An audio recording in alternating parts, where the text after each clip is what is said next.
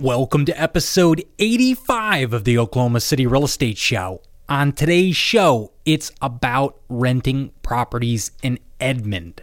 This is for you if you've looked into investing in the Edmond area, or maybe you're thinking about investing in the suburbs of Oklahoma City, and you want to know a little bit more about what it's like to rent in Edmond. From the middle of America, welcome to the Oklahoma City Real Estate Show, covering local market data, news, and reports to arm you with information you need to empower your investing and strengthen your American rights. Top realtor, investor, husband, father, and veteran. Here is your host, Landon Witt. For more information and to listen or watch online, visit okcrealestateshow.com.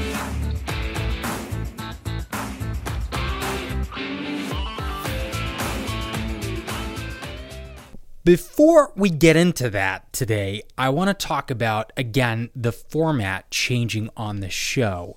I've discussed this with several listeners, and I've been wondering, now some of you already know, but I'm transitioning into a new brokerage, working with Gordon Watson at Hamilwood Realty, who is number 3 in the state, on track to being number 1 in the state. So I've been recruited over to his team, where we are working on sales, really sales tactics, and just some incredible stuff. And it's really kind of made me so freaking busy that I can't focus as much time into the podcast. And I really I thought about it a lot, and we looked at the figures a lot. And to be honest, if you just look at dollar for dollar, probably the podcast, at least the video portion of the podcast, isn't the best ROI. I have a lot of fun doing it, but it doesn't necessarily pay the bills. And that's why I've condensed the podcast back to its original form, which is the audio, which is what you're listening to now, wherever you are in the world. I had a meeting with a guy from Israel. If you're listening, hi. Thanks for the call earlier this week. You were telling me that you're listening down the streets of Israel to the Oklahoma City Real Estate Show to know more about your investments in Oklahoma City. That was cool to connect with you. You seem very happy about your portfolio here in Oklahoma City and some recent decisions you've made to purchase a multi-unit here in Oklahoma City. So north of Oklahoma City is a town called Edmond. And for many of you that live in the suburbs, you understand what suburban life is like in the United States. And just a brief description is everything's clean, nice, all usually uniform, with nice yards that are maintained and potentially sidewalks, and generally good school districts, and away from the hustle and bustle of the urban dwellership. That's the benefit of the suburban life. You've got kids can play in the yard, the cars are driving relatively slower than they are downtown, and you've got kind of a getaway where you can have usually larger square foot for cheaper prices.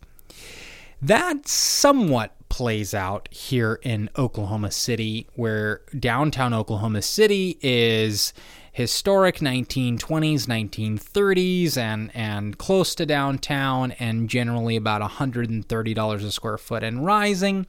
And then as we go out from the center of Oklahoma City, we go from the 1920s, 1930s, and 1940s, 1950s, and then we get out to that turnpike or the Beltway, and we start to enter 1980. Okay, and the reason for that is because Oklahoma City was formed basically overnight during the land rush. There's a great Tom Cruise movie about the land rush. I forget what it's called, but it was a government plan to overnight bring residents into Oklahoma City.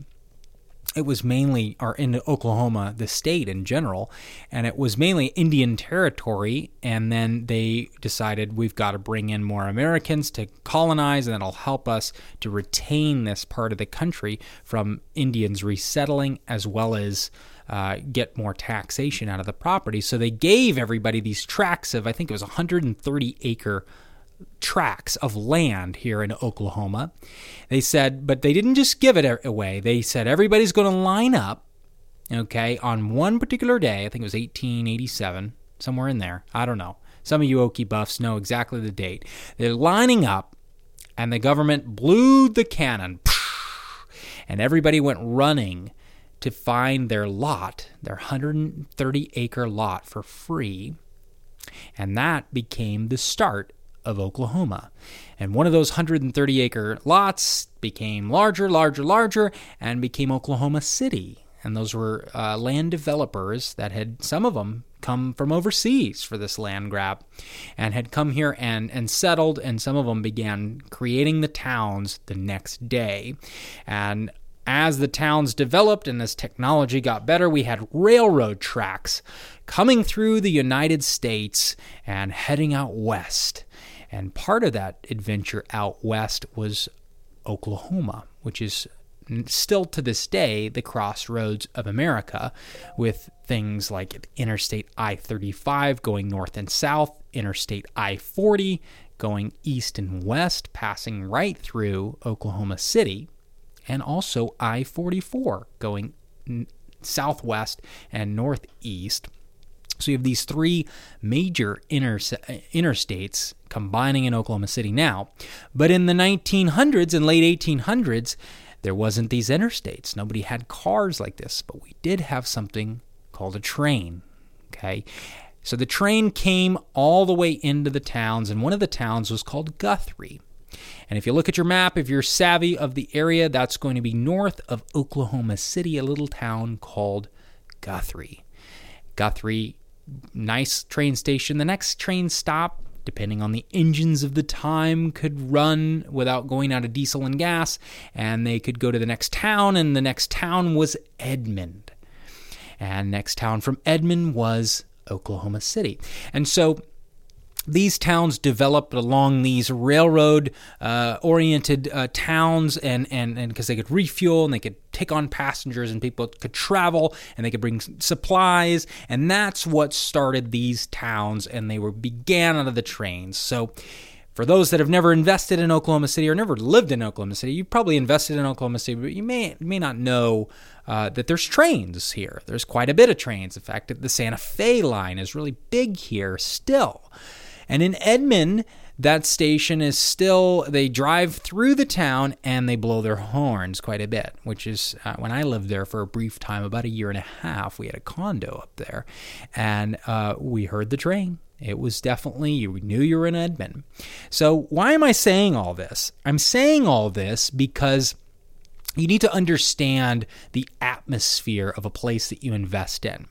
Usually when you invest in a place, you don't just buy one home, right? You buy many homes, because if you have a property manager or even yourself managing property, the scale of which you own makes it cheaper to own, because you can have the same repair guy repairing multiple properties. You can also usually get a better deal and better treatment by a property management company if you own multiple properties in a market. Okay, so usually the number is at least 3. Okay, most people buy at least 3 in a city, and then if they want to diversify, they can at that point. But we've got guys that own 120 properties just in one town with one property manager, and they find it nice because our market is a linear market. There's 3 different market types. There's a cyclical market, linear market, and a hybrid, which is a mix between the two. And we're going to start seeing that develop even more now that we're post-COVID society. We'll see that hybrid cyclical markets within linear markets start to develop. But so when we talk about investing, a lot of people will see Oklahoma City and go, gosh, it looks like garbage. And in some cases it does. It reeks on some streets like Detroit. If any of you have been to Detroit, you see the rundown frame homes with wood that maybe is rotting and maybe a roof or two that has a tarp on it, and fantastic late model 1980 or 1992 Oldsmobiles with one, hubcap still on them, parked in the front yard with another 4 cars that nobody knows who they belong to. That's pretty typical of a lot of streets in Oklahoma City. That's what I'm talking about when I talk about an $80,000 rental, $60,000 rental, maybe a $120,000 rental. That's that metric of that area. But then when we get up to Edmond, we start to feel that wonderful feeling of the suburbs. And it's very appealing to investors that like to say, let's say you've had a discussion between your spouse and yourself, and you go, we never want to invest in anything that we wouldn't live in. This is where Edmond comes into play. Edmond, Yukon, Moore. This is that feeling of the suburb investing. So looking at the prices of rentals, you might say, well, what do these rent for? What's the ROI? And I need to know all these numbers now. And you could probably just watch another show, or maybe you couldn't. And you couldn't because Oklahoma City and Edmond don't work like a big city like San Diego and Seattle and New York. And for those that are listening and your brain's starting to spin right now, you're going, what are you talking about, Landon? Buckle your seatbelt, because this is the intelligent hour.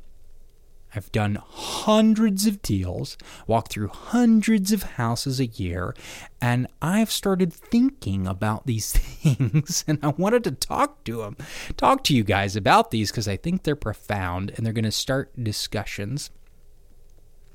But when we talk about rent value, most people go on the Rent-A-Meter, Rent Cafe, and they try to figure out what the average rent is for a market, or if the rent's been going up, or is it going down, or what's happening. And those metrics, if you look, are usually based on a one-bedroom. Why are they based on one bedroom? That doesn't make any sense where they're talking about the suburbs. You can't even find one bedrooms anywhere. Well, that's because they're talking about apartment complexes. So your average apartment complex, if you go on Rent-A-Meter or Rent Cafe, will tell you Edmond one-bedroom apartments are $980 median, and it's about 900 square foot. So then you get this metric and you go, okay, gotcha. $900 is one bedroom. And then you come up with all these plans of what that means for a 3-bedroom single-family home, and none of it makes sense, okay, at all. Zero. Niddly. Then you look at you go, well, let me talk to a realtor. The realtor, all they may know is what they've personally rented in the past, what their property management company's been able to pull off, and maybe they're savvy enough that they go into the MLS and they look at the MLS listings. Oklahoma City, Edmond, and the rest, and many, many other towns. This is education you can take a lot of places in the Midwest, and really anybody outside of these bigger cities. Realtors don't show rental properties in small towns. You might make $125, maybe, signing a rental property deal in these towns.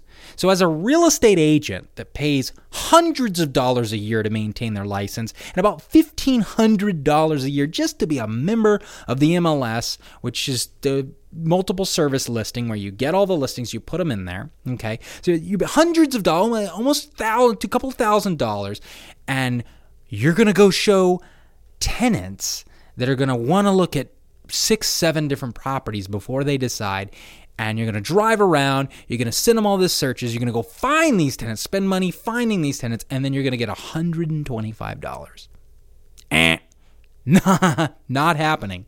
So it doesn't happen. So our MLS numbers for rent, which is what CoreLogic is using, okay? CoreLogic being the big appraiser boys that come up with what your value of your property is worth when they go give you a cost value analysis appraisal on your multiplex, and the bank comes up with this magical number that your portfolio is now worth. They're taking the data out of the MLS. And the MLS data is coming from realtors that have listed it and maybe syndicated it to Zillow, and now they've marked that it's come off the market, and in a lot of cases they mark what it came off renting by. For example, in Edmond there was 38 listings in the last 90 days that went under contract out of, I think, 56. No, 56 total, okay? 56 that have gone under contract within the last, I think I did 30 days on this. No, 60 days. And the median, $1,495 a month. $1,495 a month median rent. And the median days on market was 18 in Edmond. $1,495 a month. That's 18 days on the market. Now, when I email property managers and I say I emailed Robin, I think she's with Thunder Realty, something like that. Hey, Robin, how hard is it to rent a property in Edmond from $1,200 to $1,600 a month? And she says, well, if it's real nice, I think I could get it rented. And that's about what you get when you're trying to run the market in a smaller town. And what I mean by smaller town is under 1 million people, okay? Under 1 million people is a small cap town. So under 1 million, we're like 650,000 in Oklahoma City, and then Edmond is like a fraction of that, okay? Interesting metric in Edmond, let's throw this in here. 25% of Edmond is renters, whereas almost 50%, I think it's over 50% now, in Oklahoma City. So we have 1 out of every 4 in Edmond are renters, and 3 out of every 4 are owners.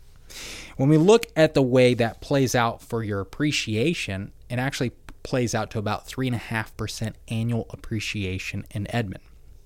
So why am I dragging you guys through all this? I'm dragging you through all this because the next logical step to find out what the heck is my investment going to rent for, other than calling a property manager and just trusting that they know what's going on because they've rented enough of them over the years, you go to Zillow and you say, what's on the market already? How long have they been on the market? And let me guess what they possibly could have rented for. And for example, what I do is I look and I go, this property is listed for $1,800 a month and has been on the market for 85 days. Probably not priced correctly. At $1,800 a month, 85 days on the market, that's too high. I look at the pictures, I look what's going on, look at the amenities, I look at the area, and I go, if I had a property next door to this one, chances are I probably couldn't rent it for $1,800 a month. There you go. Enter in the mindset of the tenant now.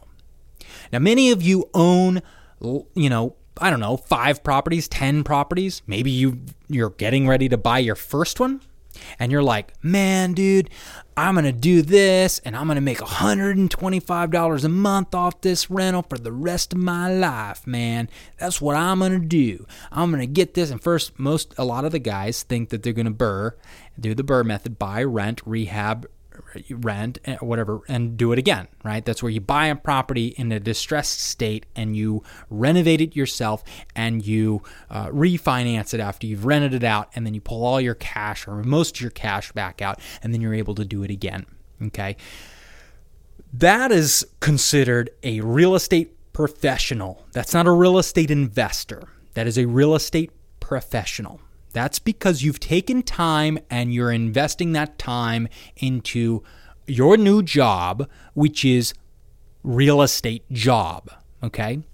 Real estate investor uses cash to put into a real estate investment and watches it grow. Real estate professional spends many hours a year looking, searching, analyzing deals, finding contractors, managing rehabs, getting cash, and when they make money off that rental property, it's because they worked hard to do it. Rental property investor, real estate professional. Okay? Doesn't mean you're a realtor. It means that you're a real estate professional. That's what you're doing. When somebody says, I'm a real estate investor and I flip homes for a living, 9 times out of 10, you're not a real estate investor. You are a real estate professional working in the real estate world. You and I could sit down and probably have a great talk about market values, about what's going on down the street with this new construction in town. You would be a real estate professional. And if you looked at the amount of hours, honestly, that you spend on your real estate activities, you would be paid like a real estate professional. That's what you're doing. And that's okay. But that's what you're doing. You want to make sure you're calling that what it is, okay? And some of you enjoy real estate investing, and some of you enjoy being a real estate professional. I've got some friends in Dallas that love real estate. They love looking into properties. They love talking about these things, and there's a lot of exciting things about this, but call it what it is. Okay, let me get back on track here. Where are we at? I've been talking for 20 minutes. All right, hang with me. Some of you got about 6 minutes left on your commute, especially my Baltimore guys. You're on a train. I appreciate you listening on the train. I think you're 3 feet still from the passengers next to you. Some of you have the new Apple AirPod Pros. I just got those this last week from a good recommendation. The noise canceling headphones are fantastic. So if you're on a plane right now listening, turn on that noise canceling feature with the Apple AirPod Pros. Okay, so I'm just going through real quick on the Edmen. Back to the Edmen again for Edmen investors. You've clicked this because you want to hear about Edmen. I get it. That's what I told you I was going to talk about. And we've been talking about Edmen. 6 listings under, we talked about the $1,475 a month, right? $1,475 a month is the median rent. Okay? You know the 1% rule, rent-to-value ratio tells you that you need to buy for at least $145,000 or less to be able to rent at $1,475 and make money. Okay? The 1% rent-to-value ratio. $100,000 house needs to rent for $1,000 a month. 1%. Ideally, 1.3. When this whole thing got started and it was not quite cool to invest in real estate, 2%. 2%. 2% wasn't unusual. My uncle-in-law, 90 properties paid off. Many of his properties have been paid off by the tenants dozens of times since the 1990s. Because of the way this was not popular. There weren't investment vehicles. It wasn't talked about to the degree it's talked about today. So now it's changed 1%. Maybe 1.1, 1.2. If you're lucky, 1.3. If you're smart, 1.3. So we got 6 listings on the market under 160 in Edmen. 6. Days on market, the median is 25. The list price per square foot coming in at $104. Selling at right at $104. Coming out to a median of $164,900. So, median rent $1,475, median purchase price $165,000. Makes a lot of sense now why Edmen is 75% owner-occupied and 25% investor-owned. You have basically, let's just say this. You have a 25% chance of getting a rental property compared to Oklahoma City, where you have a 50% better chance of getting a rental property. I'm not saying it's impossible. I'm saying that to get good returns, Edmen is often a difficult choice.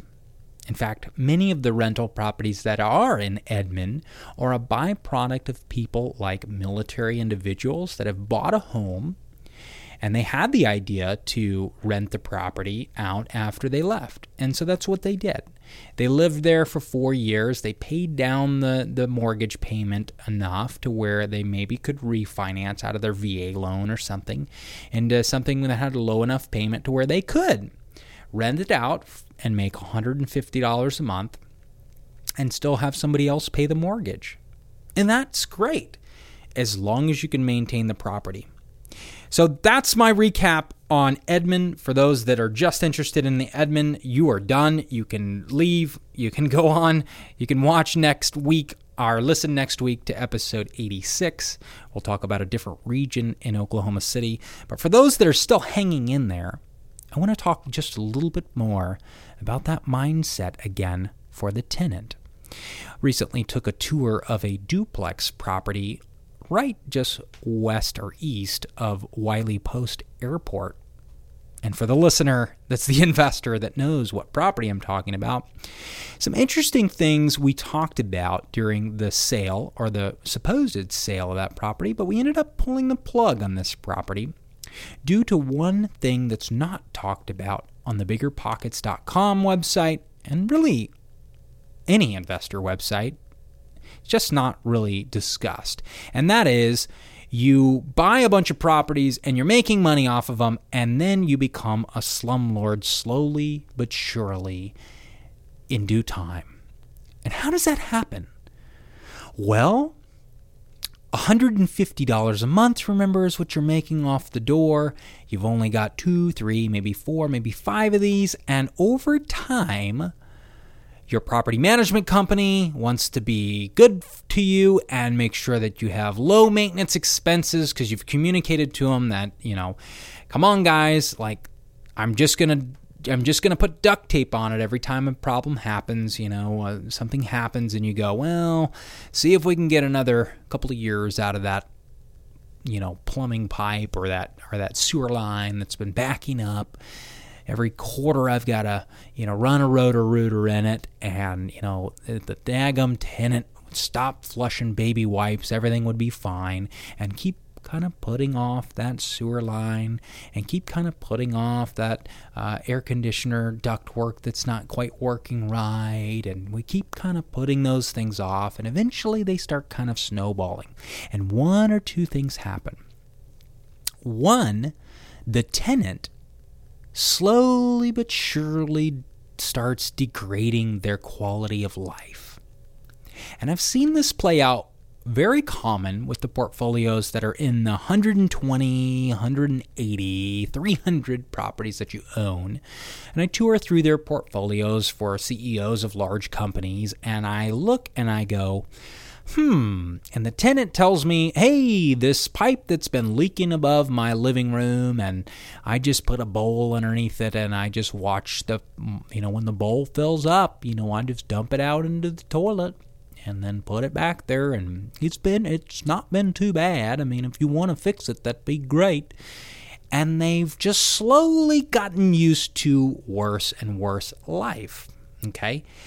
Very similar. And mind you, I'm an investor myself. So for those that are going, man, this guy's just nailing us. No, I'm not. What I'm doing is I'm taking you down the road of the reality of some of the people that you might think that you're competing with, but you're not competing with because they're not actually even playing the game.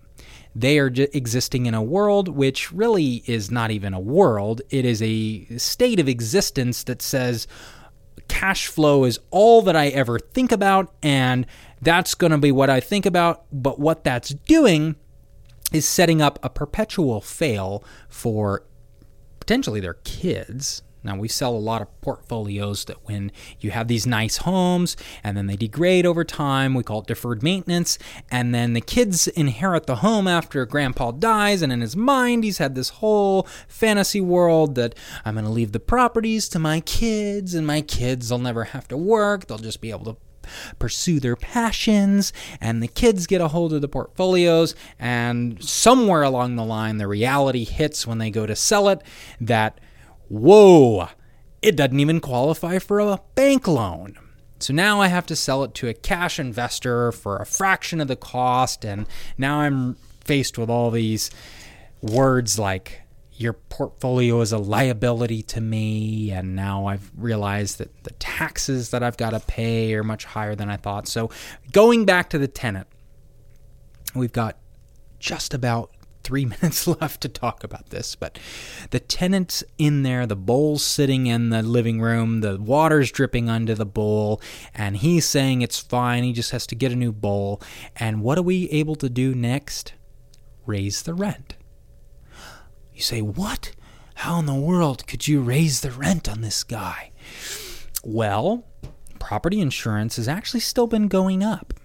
Why? Because the value of the area has been going up, which means the county has assessed your property as worth more than it was potentially last year or 2 years before.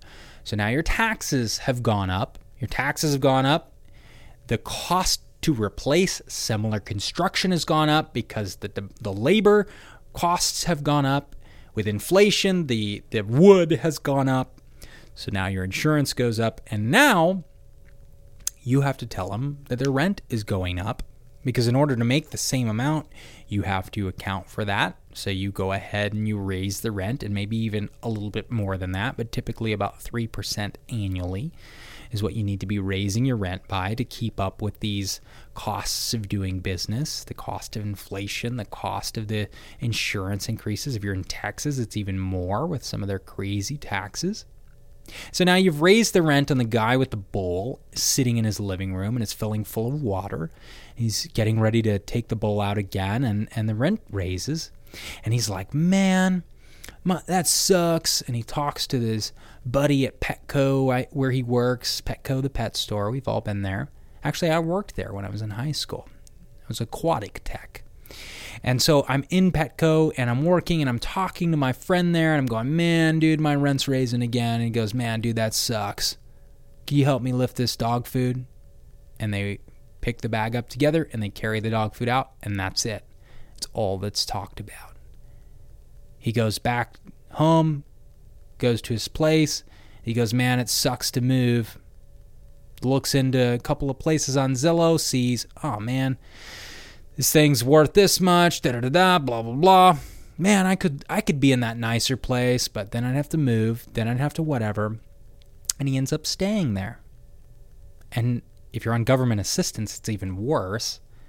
Now, government assistance requires inspections, but not always, and some of the inspections aren't that intense. So now we've played out the situation in which a property management company has leveraged a situation in which the tenant stays there for 8, 9, 10, 12 years. The rent keeps increasing up, and now he's getting $1,300 a month, and the property value's been going up, and now he's like, dadgummit, this property on Zillow, Zestimate says it's worth $175,000. I've just been so tired of getting my $150 a month. I'm going to cash out and get myself my $60,000 equity, and I'm going to go to Playa del Carmen, and I'm going to get on one of these cruise ships, and I'm going to relax in the sun watching the pretty girls on the treadmill. And you put it on the market, $175,000, rents for $1,300 a month, doesn't sell, doesn't move. What's going on? I don't know. Finally, someone puts in an offer at $155,000. I'm going to accept the offer. That's fine. I'll take it. But I'm not fixing anything at all. You're going to have to accept it the way it is. Realtor comes along, has the offer, bada bing. This works for this investor. I'm going to put in an offer. The offer goes through, and then the person walks through the property. Maybe they even bring an inspector with them, and the laundry list goes on and goes on and goes on. And you get the picture. You get the idea here.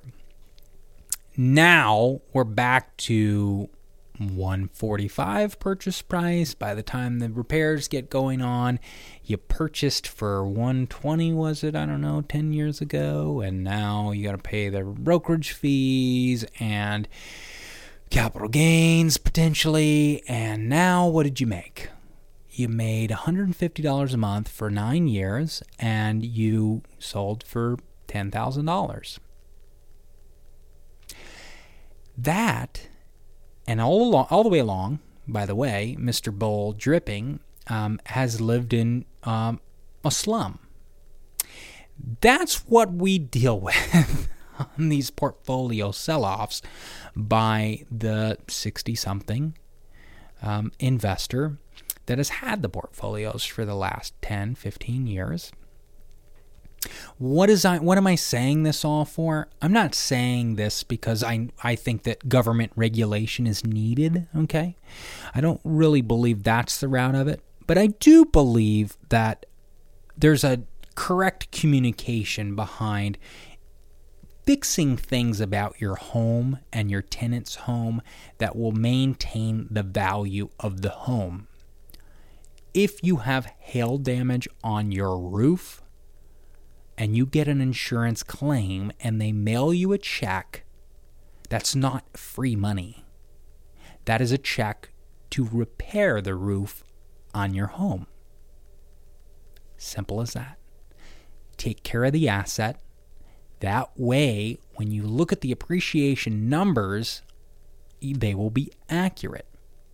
And in the meantime, if Mr. Bull dies of a mold case, and just so happens to be that his sister is a high-powered attorney that never visited her brother but had a midlife crisis and had to fly back to Oklahoma City because her brother mysteriously dies. She goes walking through his house to collect his items and sees the way he's been living. That's correct. You, my friend, are right before the judge with high-definition pictures of every property you have and the state that you've allowed your tenants to live in. Now, Oklahoma, landlord-friendly state. This scenario is going to be very difficult for the attorney to win in. California, you are dead. Other states that are not landlord-friendly, you're dead. Now, am I saying you can get away with murder in this state? No. Well, sometimes, yeah. I think there was a police officer last night that was arresting somebody, and somehow the guy that he was handcuffing fell off a bridge, and he died. Somehow in the scuffle of handcuffing the criminal, over the bridge he goes, splatting under Meridian and I-40. I think I saw that earlier today. Pretty interesting stuff. Anyways, I digress. All of that is to awaken our brain into the thought and process of our investments so that we're thinking clearly on supply and demand. If you have a good property manager that understands the rental market, that understands the dynamics of the tenants, you, my friend, will be in good luck and good place because you can begin raising the rent because, again, the quality of life of most people is an attitude-dependent topic. It's completely dependent on attitudes. If I think my life is getting worse, it makes sense for my rent to go up and my property to not get any nicer. That's just in the mindset of the way that my life already is, not any different. And that's the way these portfolios have played out for eons. Guys, this is nothing new. This is ancient Rome stuff where they were made out of concrete and they lived in there and they were sharecroppers and the deals got worse. They didn't get better. They got worse over time because of the attitude and mindset of the indentured servant. Why in the world as a slave would you stay a slave in America where there's thousands of acres of land and as far as the eye can see in the early 1800s, you can run forever in the land of the free. And back in those times, yes, the wilderness was wild. Yes, there was crazy stuff going on, but there was food. Native Americans at the same time, in some cases, were still living naturally off the land. And yet the slave is there slaving with no chains on a land, making food for his owner because his mind was held captive. Do you get what I'm saying? You understand why you can raise your rent 3% annually without even thinking. And it's the same thing for you as an investor. You, my friend, can build your portfolio worse and worse every day if you allow it, or you can create a scenario in which you have that freedom you truly want. I leave you with the song by Kenny Chesney. And I don't even know if I can play this on the airwaves, but if Kenny, you're out there, I think you're going to give me a free pass on this one. Folks, Kenny Chesney, leaving you today with one of my favorite songs of his that speaks to exactly this gobblegum of a scenario I've presented. It was early one morning, Playa del Carmen. That's when I first met Jose. He had a 12-foot schooner and a 3-foot cooler full of the catch of the day. And he was wrinkled from grinning from all the sun he had been in. He was barefoot, cerveza in hand. He said, "Gracias, senor," when I paid him too much for all of the snapper he had. I told him, "My friend, it ain't nothing," in the best broken Spanish I knew. I said, "I make a good living back home where I'm from." He smiled and said, "Amigo, me too." He said, "I fish, play my guitar, I laugh at the bar with my friends, I go home to my wife, I pray every night, I can do it all over again."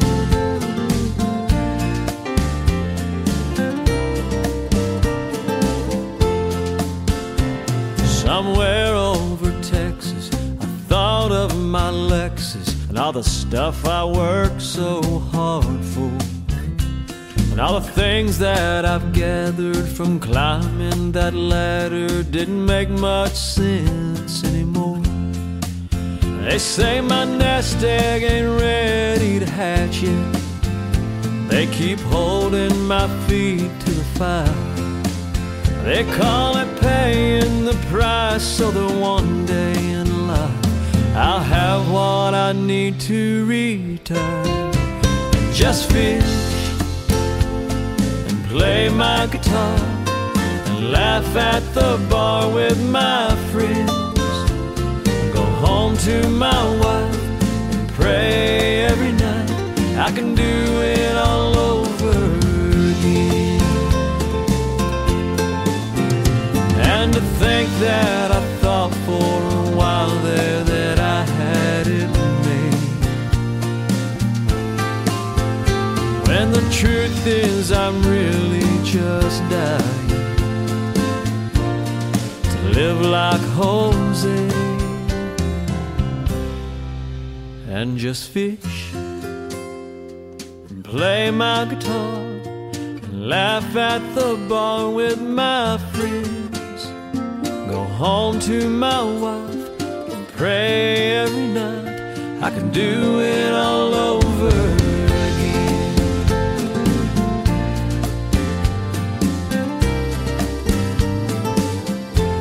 Wouldn't that be the life?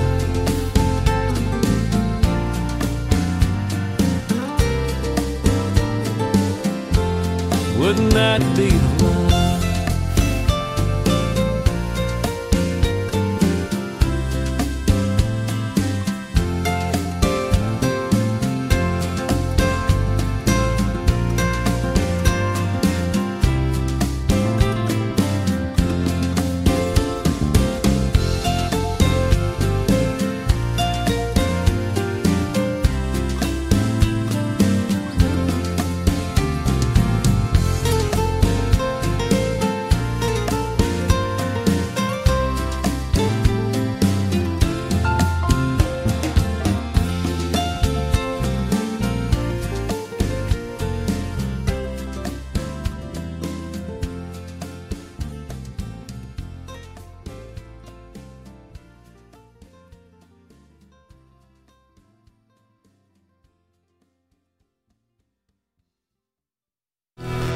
For more information and to listen or watch online, visit OKCRealEstateShow.com.